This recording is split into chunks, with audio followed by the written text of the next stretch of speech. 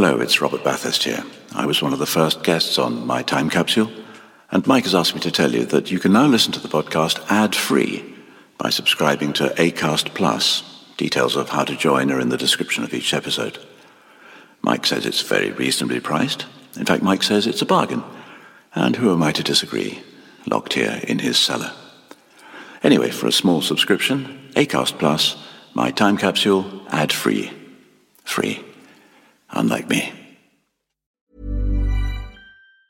Burrow is a furniture company known for timeless design and thoughtful construction, and free shipping, and that extends to their outdoor collection. Their outdoor furniture is built to withstand the elements, featuring rust-proof stainless steel hardware, weather-ready teak, and quick-dry foam cushions. For Memorial Day, get 15% off your Burrow purchase at burrow.com/ACAST, and up to 25% off outdoor. That's up to 25% off outdoor furniture at burrow.com/ACAST. Life is full of awesome what-ifs, and some not so much, like unexpected medical costs. That's why United Healthcare provides Health Protector Guard fixed indemnity insurance plans to supplement your primary plan and help manage out-of-pocket costs. Learn more at uh1.com.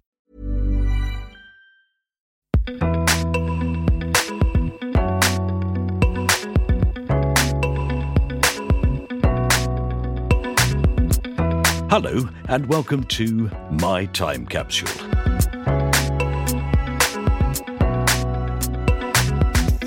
I'm Mike Fenton-Stevens, and My Time Capsule is the podcast that it's always been, where people tell me 5 things from their life that they wish they had in a time capsule.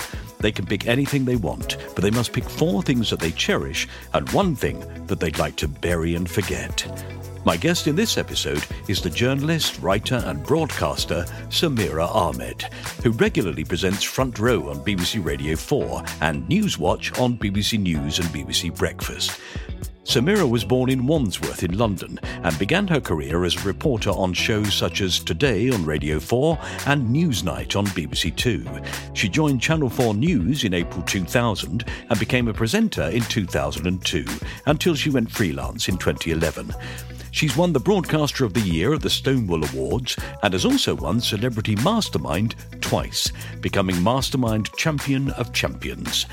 Samira presented Sunday Morning Live on BBC One and famously revealed the earliest complete concert recording of the Beatles performing live in the UK on a special edition of Front Row on Radio 4.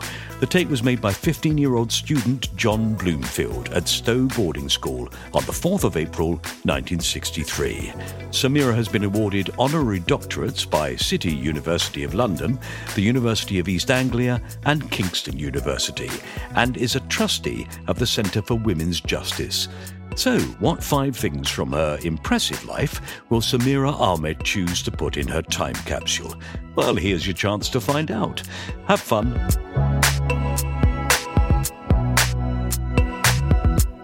So it's lovely to have you on My Time Capsule, Samira.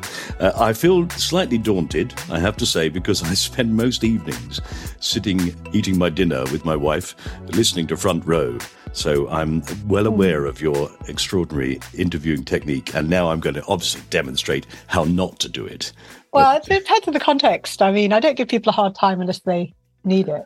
No. It's the nice thing. You can grill me as much as you like. And I should say, I love the idea of a time capsule because I'm of that generation where they were always being buried. You know, the Blue Peter time capsule. Yeah, they were doing them for the Queen's Silver Jubilee. They were doing them in 1980 for the millennium. There was a lot of excitement about the millennium. I never really thought about that. I'd live to see them being dug up. And there's nothing that exciting after 20 years, is there? No, not really. No, you sort of go, hang on a minute, I've still got those in the cupboard. Yeah, exactly. Certainly the Blue Peter one. Yeah. We've all got the Blue Peter annual from 1967. What are you talking about? Now, normally, you see, I come at these, Samira, from a point of view of, well, ignorance. Let's put it that way. I quite like the idea of not knowing what you're going to choose to put in there. But also, I tend not to look people up because I think that actually the telling of the story will reveal things. But of course, I got a bit panicky, so I did look you up. Uh-oh. And the thing that I found the most fascinating is that you went to the same school as Lara Croft. Did she go to Wimbledon High School? Apparently, yeah. If you watch the films, that's where she went. Well, more importantly, you know who else went to that same school? Margaret Rutherford, although only briefly. I think her family ran off to go back on the road, as touring theatricals. But also, Jane Seymour, the Bond girl. And what's really interesting was they never used to mention her on the website until quite recently. And she's on my wish list, actually, someone I would love to interview. Yeah, what Amazing. a life she's had. I mean, it is interesting, isn't it, when people go from being, in a way, slightly cursed by their looks. Her career was defined by the fact that she was so stunningly beautiful that people sort of didn't notice the other skills going on. Well, I think some of us did. I thought she was amazing. Oh, well, there you are. You see, you Yeah. did. I was looking at the wrong thing, but we won't go any further on that. Yeah, and I think when we talk about men were distracted by her looks. But all right, yes, he was a woman's woman, we could tell. You do in everything, I would say. So let's discover then, through our journey through the things you've chosen, things about you, I hope. So what's the first thing you've chosen? So I'm not really supposed to think of this, but Charlie perfume. Right. Why? Because so I was explaining this to my daughter the other day. I said, like, in the 70s, people didn't buy genuine designer brand perfumes. You know, we heard of Chanel No. 5, but no ordinary person, no middle-class person could spend that kind of money. And there were this whole world of very affordable high street perfumes you could buy in Boots. And Charlie, I think, was very Revlon. And the thing about it was the first feminist perfume. So it was advertised by women in trouser suits, sort of striding around Manhattan. Just ordinary women, but women who were working, career women, and they were wearing trousers and they looked quite fresh-faced. They didn't look like they were trying to attract men. They just looked like they were having a great life. And of course, the name itself is sort of deliberately gender neutral. So it's playing with the idea of, you know, what a modern woman is. So, and I remember my mother buying me a bottle when I was a kid, and I just always associated it with freedom and being a grown up. And what's really sweet is when my daughter grew up, my mother bought it for her too. Oh, how fabulous. Yeah. It still exists. It still exists. And it's got, you know, it's probably a little bit sharp and cheap, but I still think, you know, there's nothing like smell. We all know that smell is the most evocative memory inducer, and it's still full of optimism and the idea of being a real grown up. I still fantasize about being a proper grown up. Yeah. Of course, at the same time, the opposite was being done to boys, in as much as they were having the wrong image reinforced by having to wear a thing called brute. Oh, yeah. Well, there was a variety, wasn't there? There was Allspice. Old Spice. Old Spice, yes. No, that was for dads. And also Aramis. My dad wore Aramis. Oh, no, right, yeah, Aramis. That's quite good, isn't it? Oh, and High Karate. But no one I knew wore that, except I saw in adverts. I think it frightened people. Women would go mad and assault you. And yet, ironically, they still advertise that body spray that men are supposed to wear. I can't remember what it's called. Lynx, yeah. They still advertise that in the same way, as if it will make you alluring. Well, it's aimed at teenage boys. I mean, that's the thing, is Lynx is just aimed at teenage boys. Yeah. So they used to pretend they were aimed at grown-up men in the past. I don't know. So it is absolutely the teenage boy's ridiculous fantasy, which is never going to happen, isn't it? Yes. Now, see, but you had an example in your life, didn't you? Your mother was an extraordinary independent woman. Yeah, I mean, I think sometimes it takes us a while to realise just how extraordinary our parents' generation were. So my mother was always a wife and would always describe herself as a housewife, but was a successful actress and had been a broadcaster, had come to London on a bursary paid for by the Indian government. And she was supposed to train for 6 months at World Service and then go on to CBC, Canadian Broadcasting. But she met my dad in London and she decided to stay. And, you know, this is the amazing things people did. They travelled across the world. It was 1960, fall in love. They were barely, you know, I mean, my mother had been 21 or something. Wow. And they you know, set up a new home. And so she kept working for the BBC. She worked for the Eastern section and did dramas. And then when the Asian Community Unit launched in Pebble Mill, she used to go and read the news every week on Naya Zindagi Naya Jeevan, the Sunday morning show, which also did kind of, they'd have performances by visiting artists and musicians. And then she also presented a show called Gharba on Wednesday mornings, which ran from about 1978 to 82-ish. And it was like a mid-morning chat show. Yeah. And they would discuss all kinds of issues, yoga, and there's episodes on YouTube.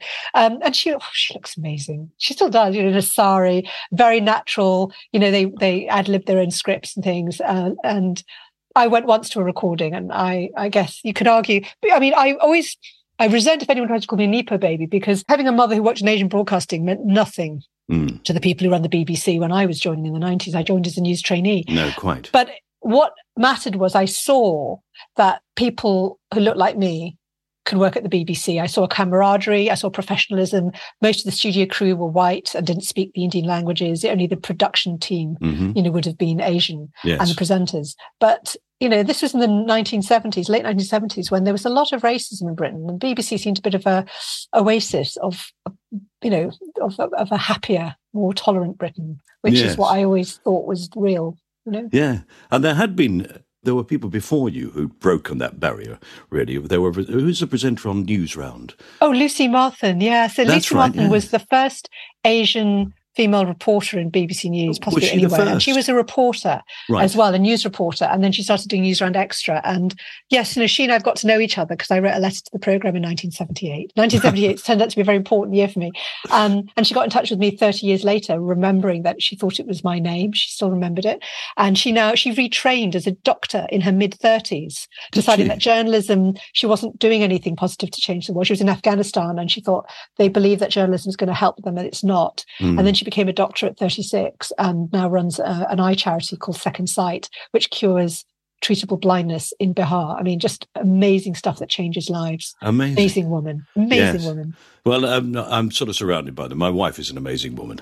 But unfortunately, she, at the age of probably about 30, decided she was going to train as a doctor. And they said, no, we don't train people over 30 now.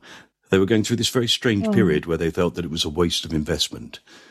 Strange, isn't it? Yeah, it's probably the least wasteful because the older you are, the less likely you are to relocate to another country. Yes. And one of those things that people at the time were concerned about, she'd already had a family.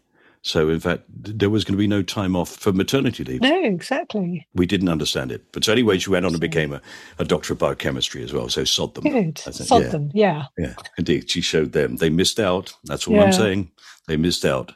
Well, I can picture you now as a teenage girl splashing Charlie on delicately behind the ears and striding out into the world in your trouser suit. Yes, I still wear trouser suits. I've even started wearing corduroy trouser suits again now. They've come back. Yeah, no, they're quite smart. I like them. I have to say I don't wear Charlie perfume anymore, but if I had a bottle lying around, I wouldn't mind giving it a go. Yeah, I can't picture the smell. And yet I'm sure that actually almost every girl that I would have fancied at that time would have been wearing it. Because you only fancied feminists. I know you're a very thoughtful, mature young man when you were. I think I probably did. I always like to talk to people. Yeah. I found people more attractive having spoken to them. Yeah. Okay. Lovely. All right. So let's put a lovely bottle of Charlie perfume into the time capsule as your first thing, Samira. So let's see what number 2 is. Bird's custard powder. I grew up eating the most amazing Indian food every day because my mother was a cook. She used to have her own cookery show and everything. And so English food was quite exotic to me. And when I started school, I had my first experience of school dinners. And I can remember this giant vat of custard going over bananas. I can actually almost remember my first day at school. And it was Virgo Fidelis Convent School in Upper Norwood. Mm-hmm. And they had an old-fashioned kitchen with a giant pot full of custard, and they ladled it on sliced banana. So my first dessert, I remember, was bananas and custard. I just thought, this stuff is amazing. It makes bananas really quite like a hot pudding by putting this stuff on them. Yes. And the thing about Bird's custard powder is it was invented by a man whose wife was allergic to eggs, and she was convalescing, and he needed to give her something that had, the milk and the protein, but he couldn't use eggs. So it's made with corn flour. And I know people say, it's not real custard, but it just tastes great. It's one of those things where it doesn't matter that it's not real custard. It tastes so good. Yes. So I always have a tub and I love making it. I love the way you mix up the milk. It's quite an old-fashioned thing to make. And for me, there's just something really exotic about custard. And so when I grew up, the thing that I learned to cook, because I was never going to be as good a cook as my mother at Indian food, is I make really good desserts. And I make really good things like traditional English puddings, like crumbles, and I make steamed jam puddings with custard. Oh, fantastic. It's almost cruel, isn't it? In fact, they're the things in life that you're always told you have to slightly avoid. Yeah, but it's there's a snobbery about that. It's like there's a snobbery about Angel Delight, which would have been the alternative that I would have chosen, which, again, it's a brilliant thing in its own right. And again, it's made with corn flour. Something very comforting about that texture, I think, and the flavourings. So you just embrace the fact that it is made with a certain amount of chemicals, but essentially it's really just corn flour and a bit of flavouring, and then you add milk. Yes. And then the corn flour thickens the milk. Yeah, and it's a great British technological innovation. It's like the hovercraft. It's one of those great things that's come out of this country. We should be proud of it. I am proud of it, and we should be. You're right. But see, the problem is, it's so simple now, isn't it? You come to Sunday lunch, you've got something there and you want some custard. The idea of actually standing and slowly stirring the powder in the milk until it thickens and then pouring it out. Sadly, I've become the man who sticks a tub into the microwave. Well, the microwave's changed everything. Mm. But there's something about the thickness of the texture of freshly made. Which is down to you as well. That's the point, isn't it? It's a matter of choice. So you can have it as thick or as thin as, so you can have almost creme anglaise. Yeah, that's right. It's personalised, It's all about the technique. So it's actually quite a sophisticated recipe. Yes. Well, there I see you again. Your mother, as you say, you suddenly went, I can't do the Indian food because my mother did it so well. Yeah. I mean, there's an extraordinary example there, isn't it? I love her name, I have to say. And the moment I read your mother's name, Chatterjee, it immediately made me think that I think Gilbert and Sullivan would have loved to have known her and used her. There is in the modern Major General, do you know the thing he has? Of course. He tries to find a rhyme for strategy. That's right. Yeah, no, I was in a production of Pirates of Penzance at school, actually. What did you play? I played one of Major General Stanley's daughters. And I remember some wag in the because we did it with the local boys' school, and some wag in the local boys' school magazine said, because it was me and there was a girl who was of African heritage, and said, oh, Major General obviously had a penchant for women from 3 different continents. Charming. Yes. You said, hang on a minute, I was tripping over rocky mountains. Yeah, well, he must have had, there were loads of us. There were about 20 girls, so there would have been, they couldn't have all come from one wife. That's certainly true. No. Well, obviously, the opportunity to go to the local boys' school and do a musical. Yeah, yes. Well. We had the same. It's one of the things that got me into acting is that we mixed with the girls' school when we did a play, so I joined in. Oh, that's nice. Yeah, well, it's funny enough, I'm still in touch. The only people I'm in touch with from school are the boys from the boys' school. Right. My brother went to that school. He wasn't in the same, but he was a few years older. But yeah, the best friends I have from that time were all the boys, because we also did debating together. We were either in Gilbert and Sullivan together, or we did debating together. And we've all kept in touch, and everyone has gone into journalism of some kind or broadcasting of some kind. One of them is a film producer. Others are journalists. Interesting. Did it push the idea of history and English literature and those sort of things rather than science? No, I was very privileged. I went to a private school, and the boys' school up the hill was a private school too. So, everything was on offer. It's just that I always loved literature and history, so that's where I went. And did you go on to university to do that? I did English literature at university, yeah. How lovely. Where did you go? Do you mind me asking? I went to Edmund Hall, Oxford. Edmund Hall? Edmund Hall. The one that no one's ever heard of. But I have. It's the oldest one there is. It's beautiful. It's such a lovely, the entrance and the quad. Yeah. Just, it's a beautiful building. I know. Well, I'm an honorary fellow there now, which I can't quite believe. Are you really? Yeah. I have dining rights. Fantastic. Yes, I performed Orlando in the gardens at St Edmund Hall. Oh, how lovely. So you were Oxford yourself? I was Oxford Polytechnic. Ah. But it gave me the opportunity to go and do acting in every single college, drama society and everything else. I did loads and loads. But that was my first summer. I was going to go home, as everybody did, and somebody said, do you want to be in this garden production? I said, yes, please. And I never went home again. Nice. I have to say, sadly, I've got to the point now where I have custard so rarely. But I do have a son-in-law. He would sit and eat custard until it came out of his ears, with nothing else, just custard. I could still come home, and I do sometimes buy ready-made custard, but sometimes I do come home and I could just eat custard for dinner. Yeah, I think it's a good idea. Do a book. You should follow in your mother's footsteps and do a book on custard, various recipes. Yeah, might be a short book. Maybe, yeah. We're going to put it into a time capsule for you, though. So that's number 2. Okay. So what's number 3? So I feel I'm drawing on things from my childhood in many ways, but I guess that's part of what time capsule is. It's my BOAC logbook, which I've lost. So before it became British Airways, the airline had a sort of slightly different logo, and because air travel was still considered very glamorous, and you may know this, Michael, you could, if you were a child flying, they would give you a proper little, if it wasn't leather bound, it was leather style hardback book, like a proper air captain's logbook, and in it you would write your destination, and you would write the mileage, like how many miles you were doing your flying hours. And then they would take it through to the captain in the cockpit and he would sign it. Oh, wow. And you keep a log of all your flights. And I had one of those and I never got beyond the first page because I think I lost it and the airline changed its name. But I was initiated early into that sense of the glamour of air travel. And I have one of my aunts was a stewardess on Air India. My Aunt Ruby, who was the most beautiful of all my mother's many sisters. And she used to take the bus from Heathrow to come and stay with us when she was on, stopovers, flying backwards and forwards through Heathrow. Then one of my cousins as well, Minu, who's now, she's stopped now, but she was a stewardess on British Airways. And I just, there's a bit of my family which is just into the glamour of air travel. And you used to go and see the cockpit. They used to take you into the cockpit as a child. Yes, I've heard about this. I think I didn't fly until I was about 15. We never went abroad. And when I finally flew, I flew with a great crowd of people, and I only went as far as Rome. I didn't get to see the pilot. It was too busy, I should imagine. Yeah, on a short flight. Well, also, I mean, because my family's heritage is in India and Pakistan, we used to travel almost every year to India or Pakistan, and that would be our holiday. So we did some big long-distance travel. And then also I was very lucky. From 1976, my father loved saving up to take us on holiday, and we went to the States for the first time.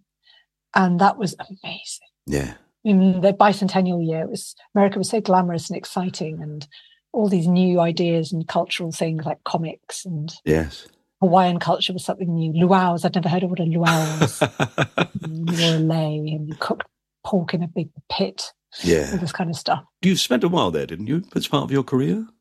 I worked a little bit from between 90. I did the Christmas 95, and then I did 96 to 97. I was the BBC's LA correspondent, so I covered some fun stories. And I lived in Los Angeles. It was so beautiful, but it's like 28 years ago now. It's a really long time ago. That's extraordinary, isn't it? It doesn't sound that long ago, but it really is. Yeah. Yes, I was in an audience of a stand-up comedian the other night, and he said to this young lad who he was riffing with, he said, "How old are you?" And the boy said, "I'm 20. He went, "Oh, right. So born after 2000. And the whole audience groaned because we all went, "Oh, no." That makes you feel old. Yes. I know. What sort of things did you cover then when you were in Los Angeles? What was the big events that happened? Well, the O.J. Simpson civil trial happened. That was the one where the family did a private prosecution, essentially, and he lost and they got damages. And it was very moving because when the judgment came, they read out, $300 for the cost of the slashed clothing. Those things that bring it home to you that it was a domestic violence murder.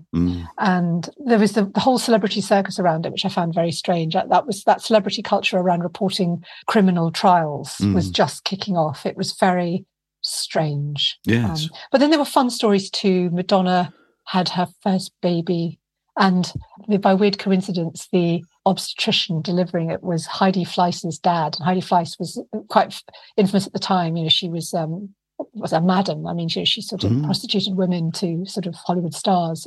But I think, she herself was a young woman. I don't know. It was just weird. It was just a strange world. Yeah. I did a lovely story about what's now the American Cinematheque, which is one of the first great cinemas of the 1920s. It was built in an Egyptian style. It was called the Egyptian. And when it opened, they had the Douglas Fairbanks Robin Hood, 1922. Yes. And the whole theme of it was changed at the last minute because of the discovery of Tutankhamun's tomb. It was supposed to be Spanish mission style, and then it became Egyptian.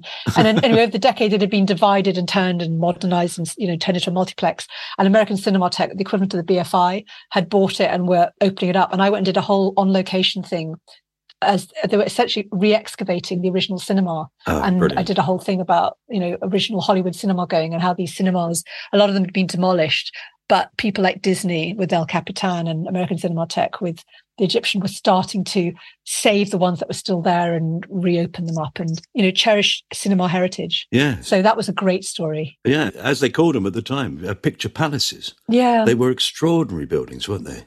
Yeah, but films were seen as disposable, they were thrown away. And so the buildings to some extent weren't valued because everything was disposable. But LA is fascinating. I haven't been back for about 7 or 8 years now. I've been I last went on a holiday, about 2016.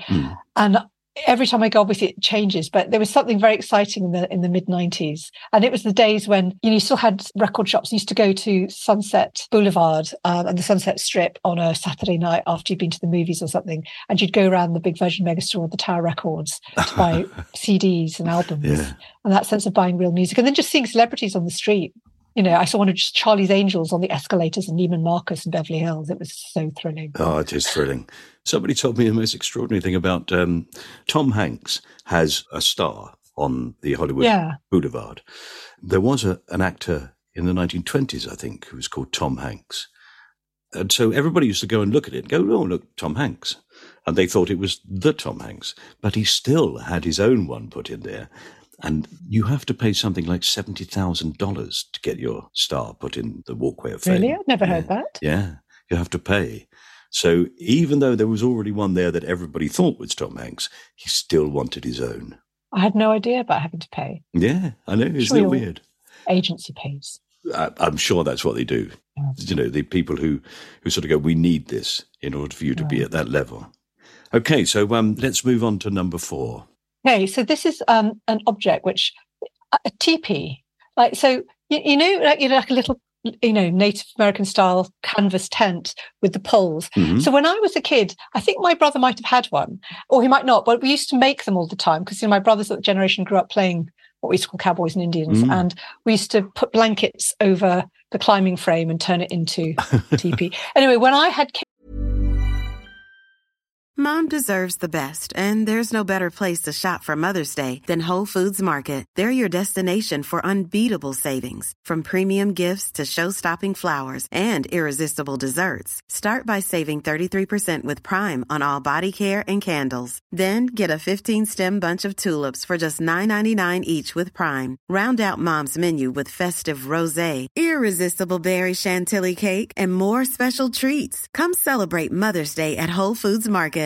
Ready to pop the question? The jewelers at BlueNile.com have got sparkle down to a science with beautiful lab-grown diamonds worthy of your most brilliant moments. Their lab-grown diamonds are independently graded and guaranteed identical to natural diamonds, and they're ready to ship to your door. Go to BlueNile.com and use promo code LISTEN to get $50 off your purchase of $500 or more. That's code LISTEN at BlueNile.com for $50 off. BlueNile.com, code LISTEN. Quality sleep is essential. That's why the Sleep Number Smart Bed is designed for your ever-evolving sleep needs. Need a bed that's firmer or softer on either side? Helps you sleep at a comfortable temperature? Sleep Number Smart Beds let you individualize your comfort, so you sleep better together. J.D. Power ranks Sleep Number number 1 in customer satisfaction with mattresses purchased in-store. And now, save 50% on the Sleep Number Limited Edition Smart Bed for a limited time. For J.D. Power 2023 award information, visit jdpower.com/awards. Only at a Sleep Number store or sleepnumber.com.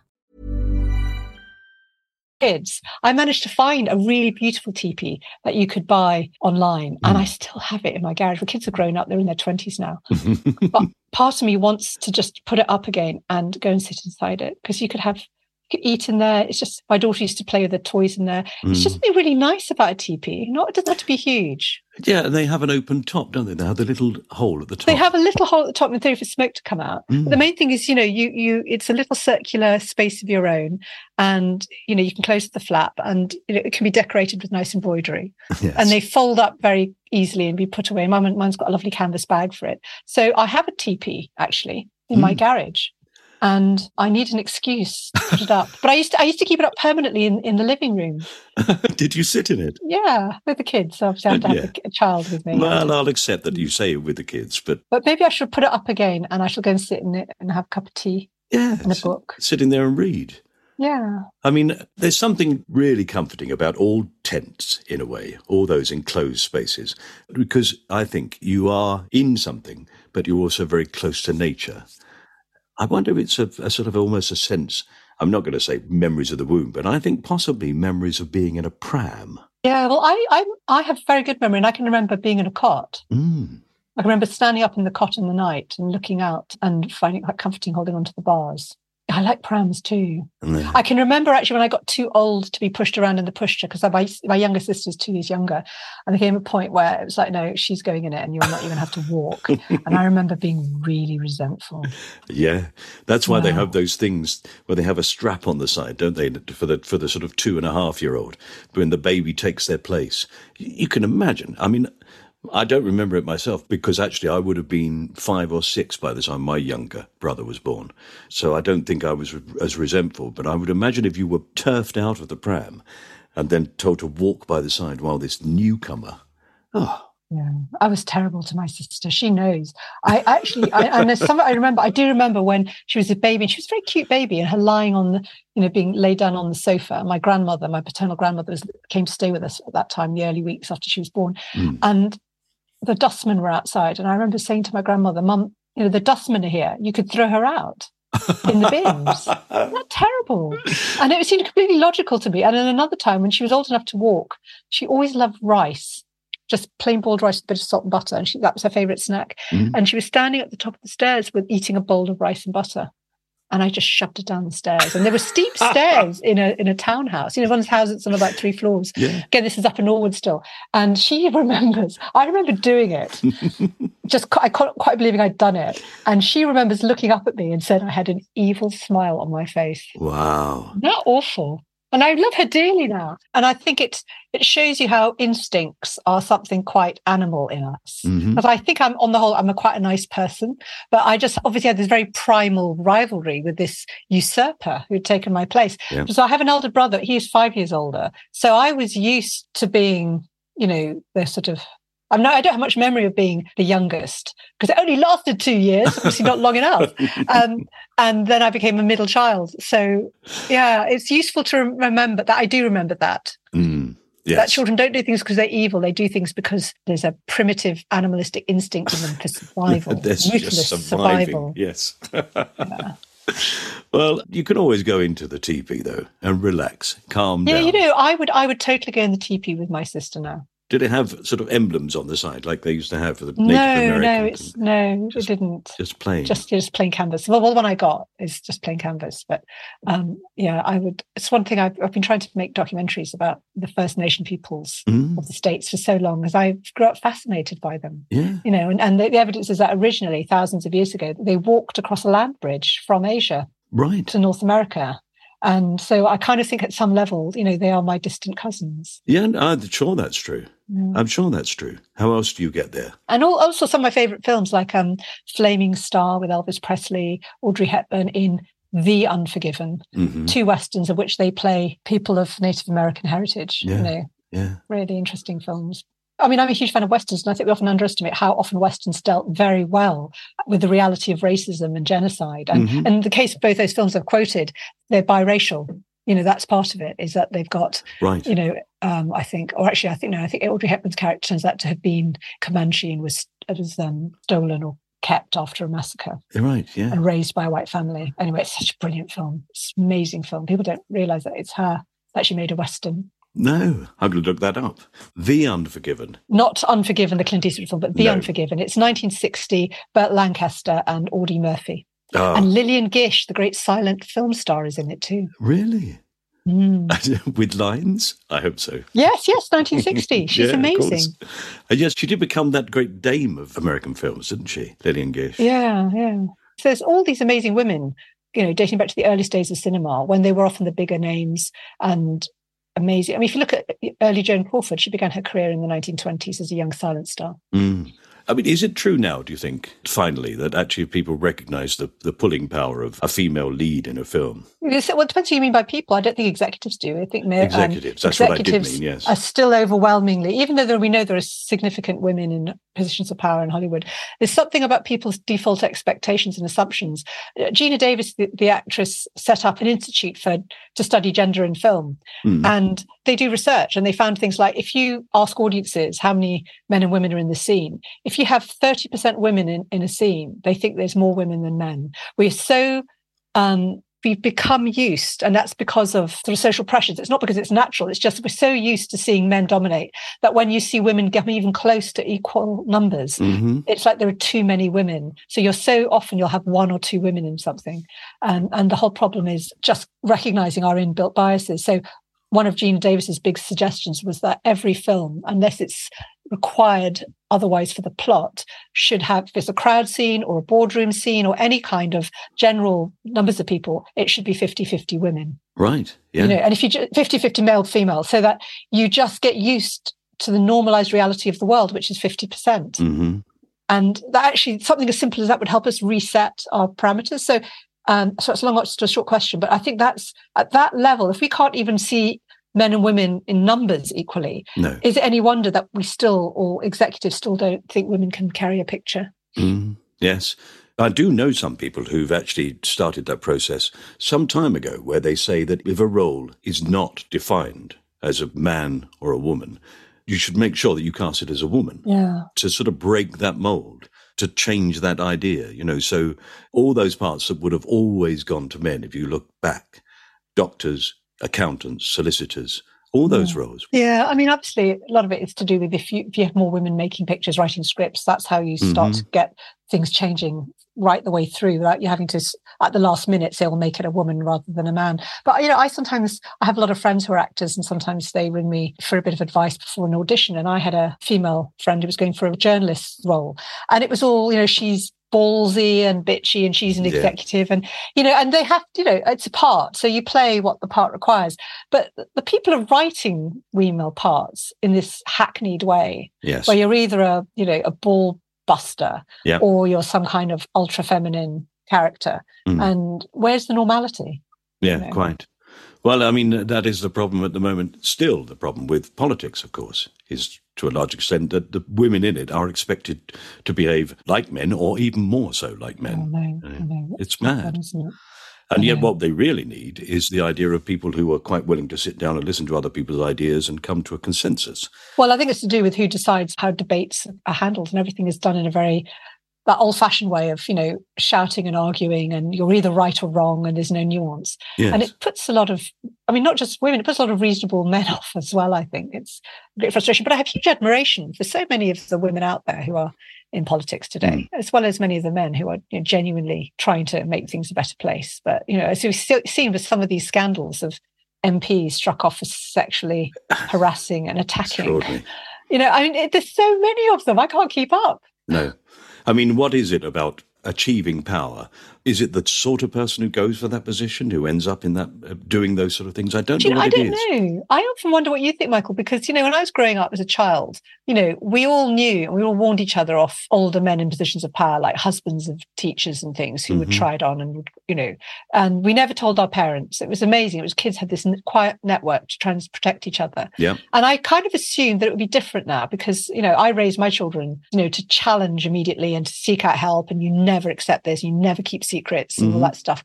And then you find out all this stuff is still going on with these young, people like Britney Spears, who was growing up in the 80s and 90s, and look at the way the mainstream press was treating her. I think that the problem is that it's very easy to sit around in a group or to read things and talk about things and to say, yes, no, that's the way we should behave.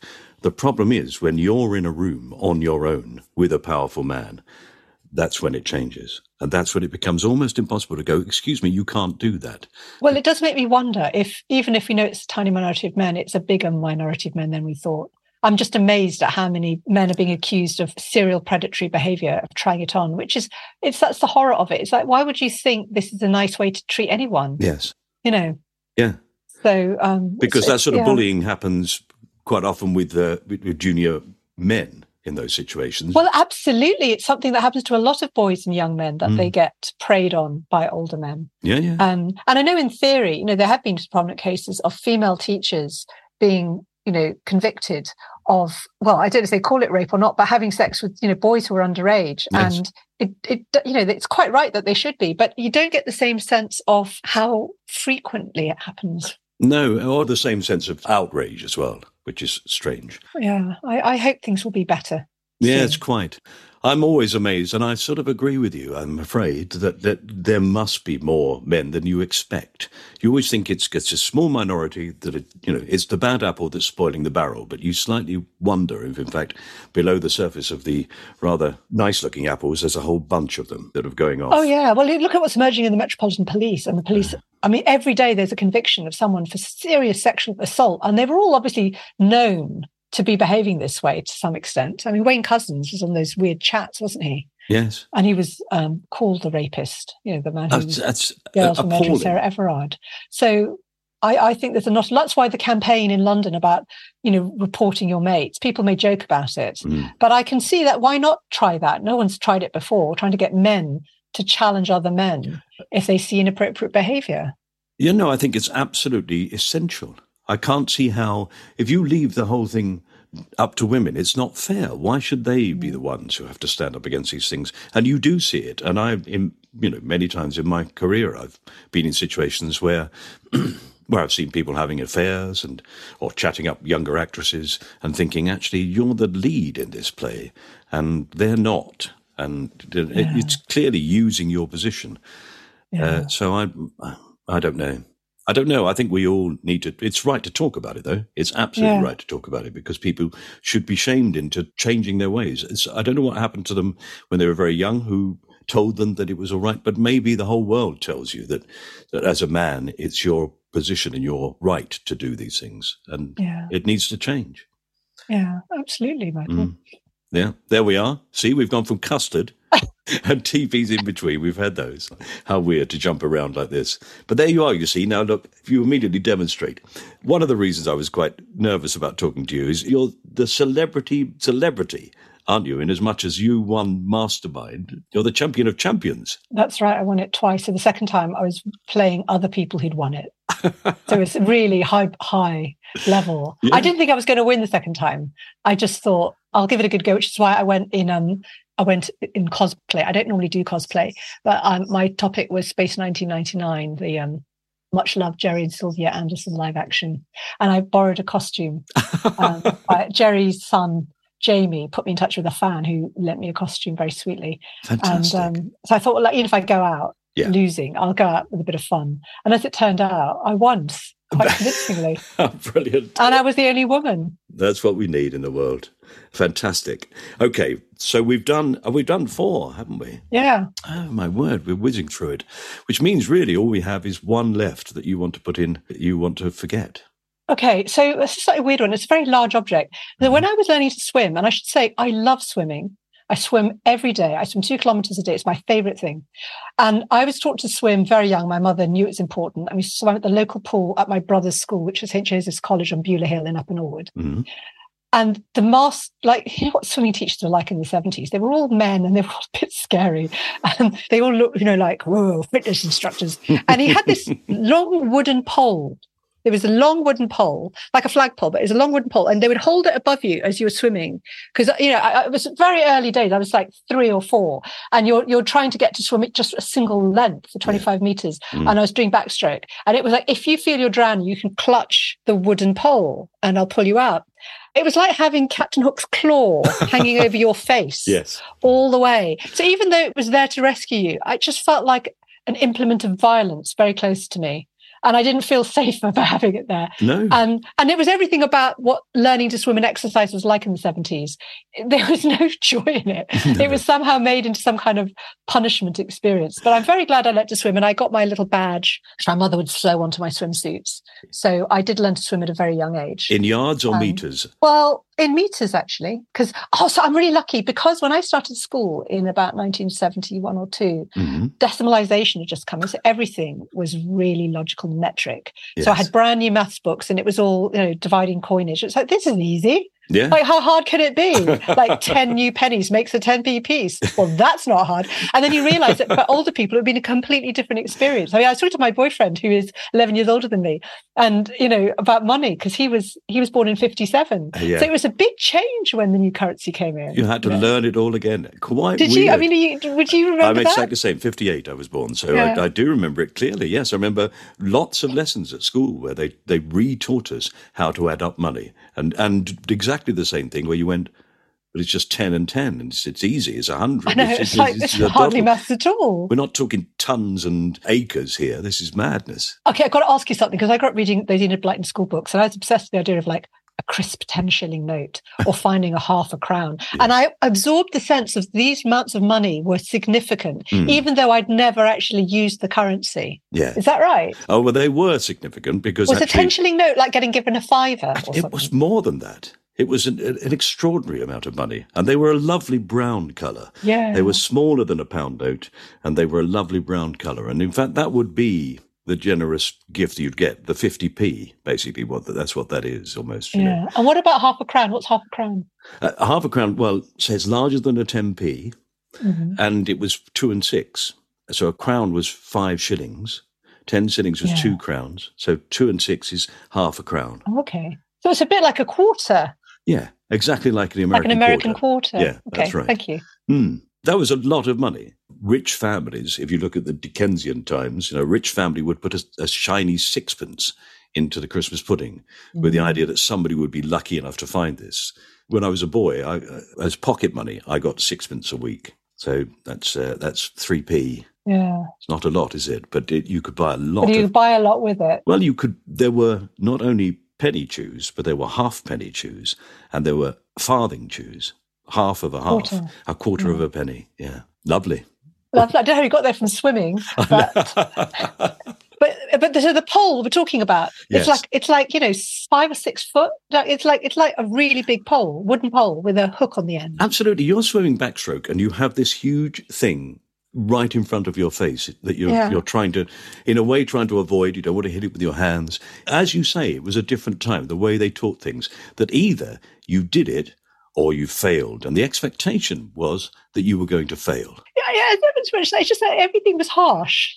Nothing was pretty. Nothing was made fun. Like when the time my children were going for swimming lessons, you'd get little badges with dolphins on them, and then you'd progress to being a seal. They'd find some way to appeal to all children love stickers, don't they? Yes. And you did get a badge at the end but it was just like, I think you got a badge if you could do 10 meters, 15 meters, and 25 meters. And that was something. And then I think in theory you could get 100 meters or whatever. Yes. But, I am grateful for learning to swim. But my experience of swimming lessons was quite traumatic, weirdly. Yeah, that does sound traumatic.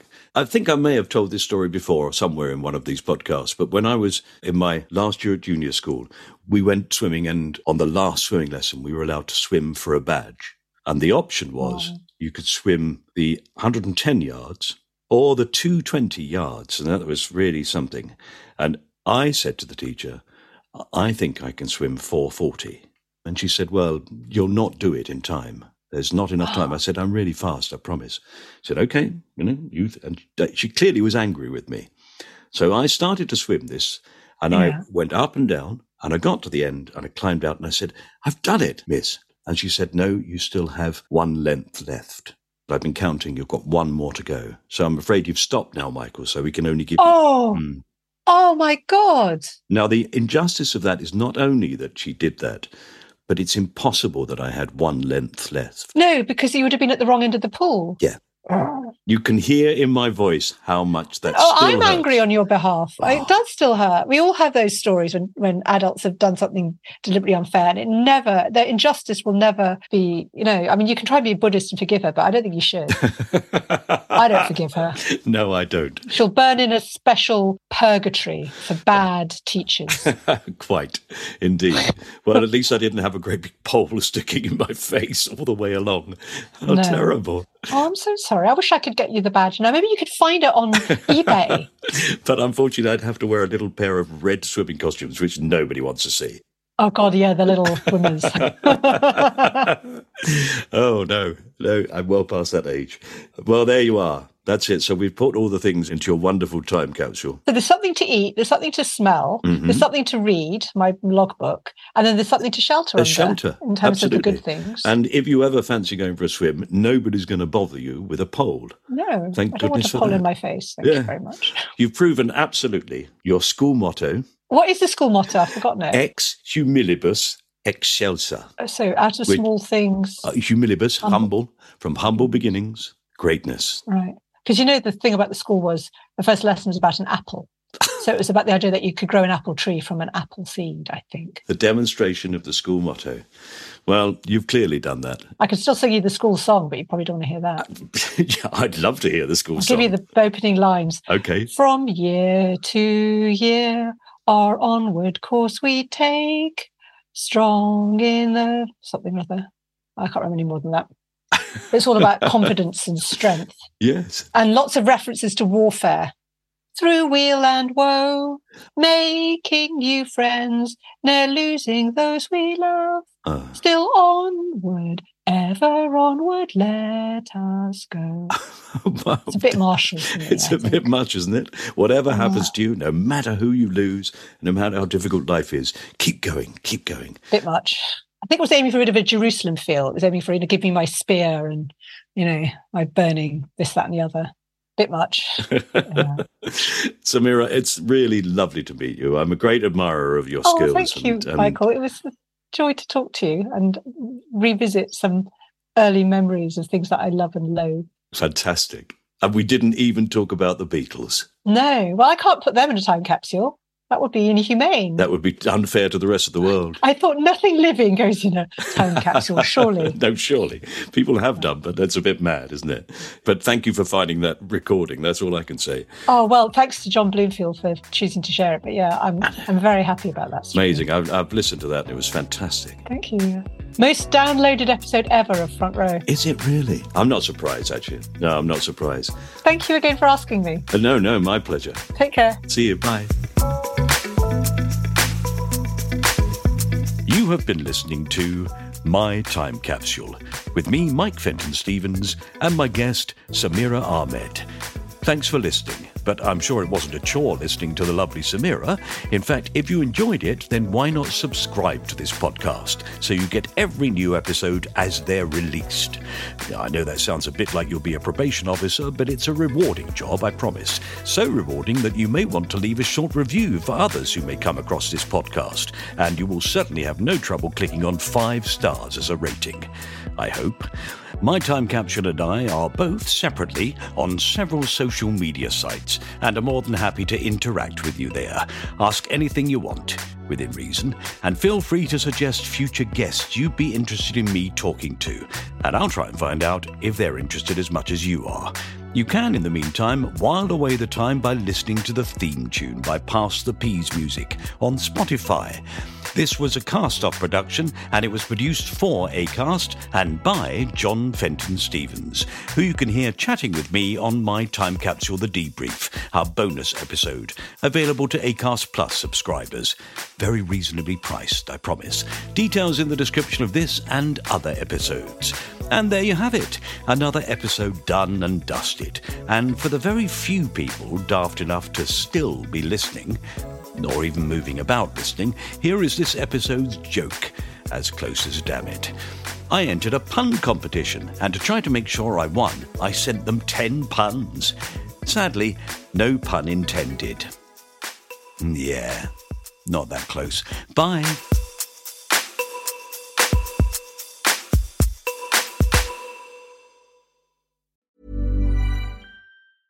Even when we're on a budget, we still deserve nice things.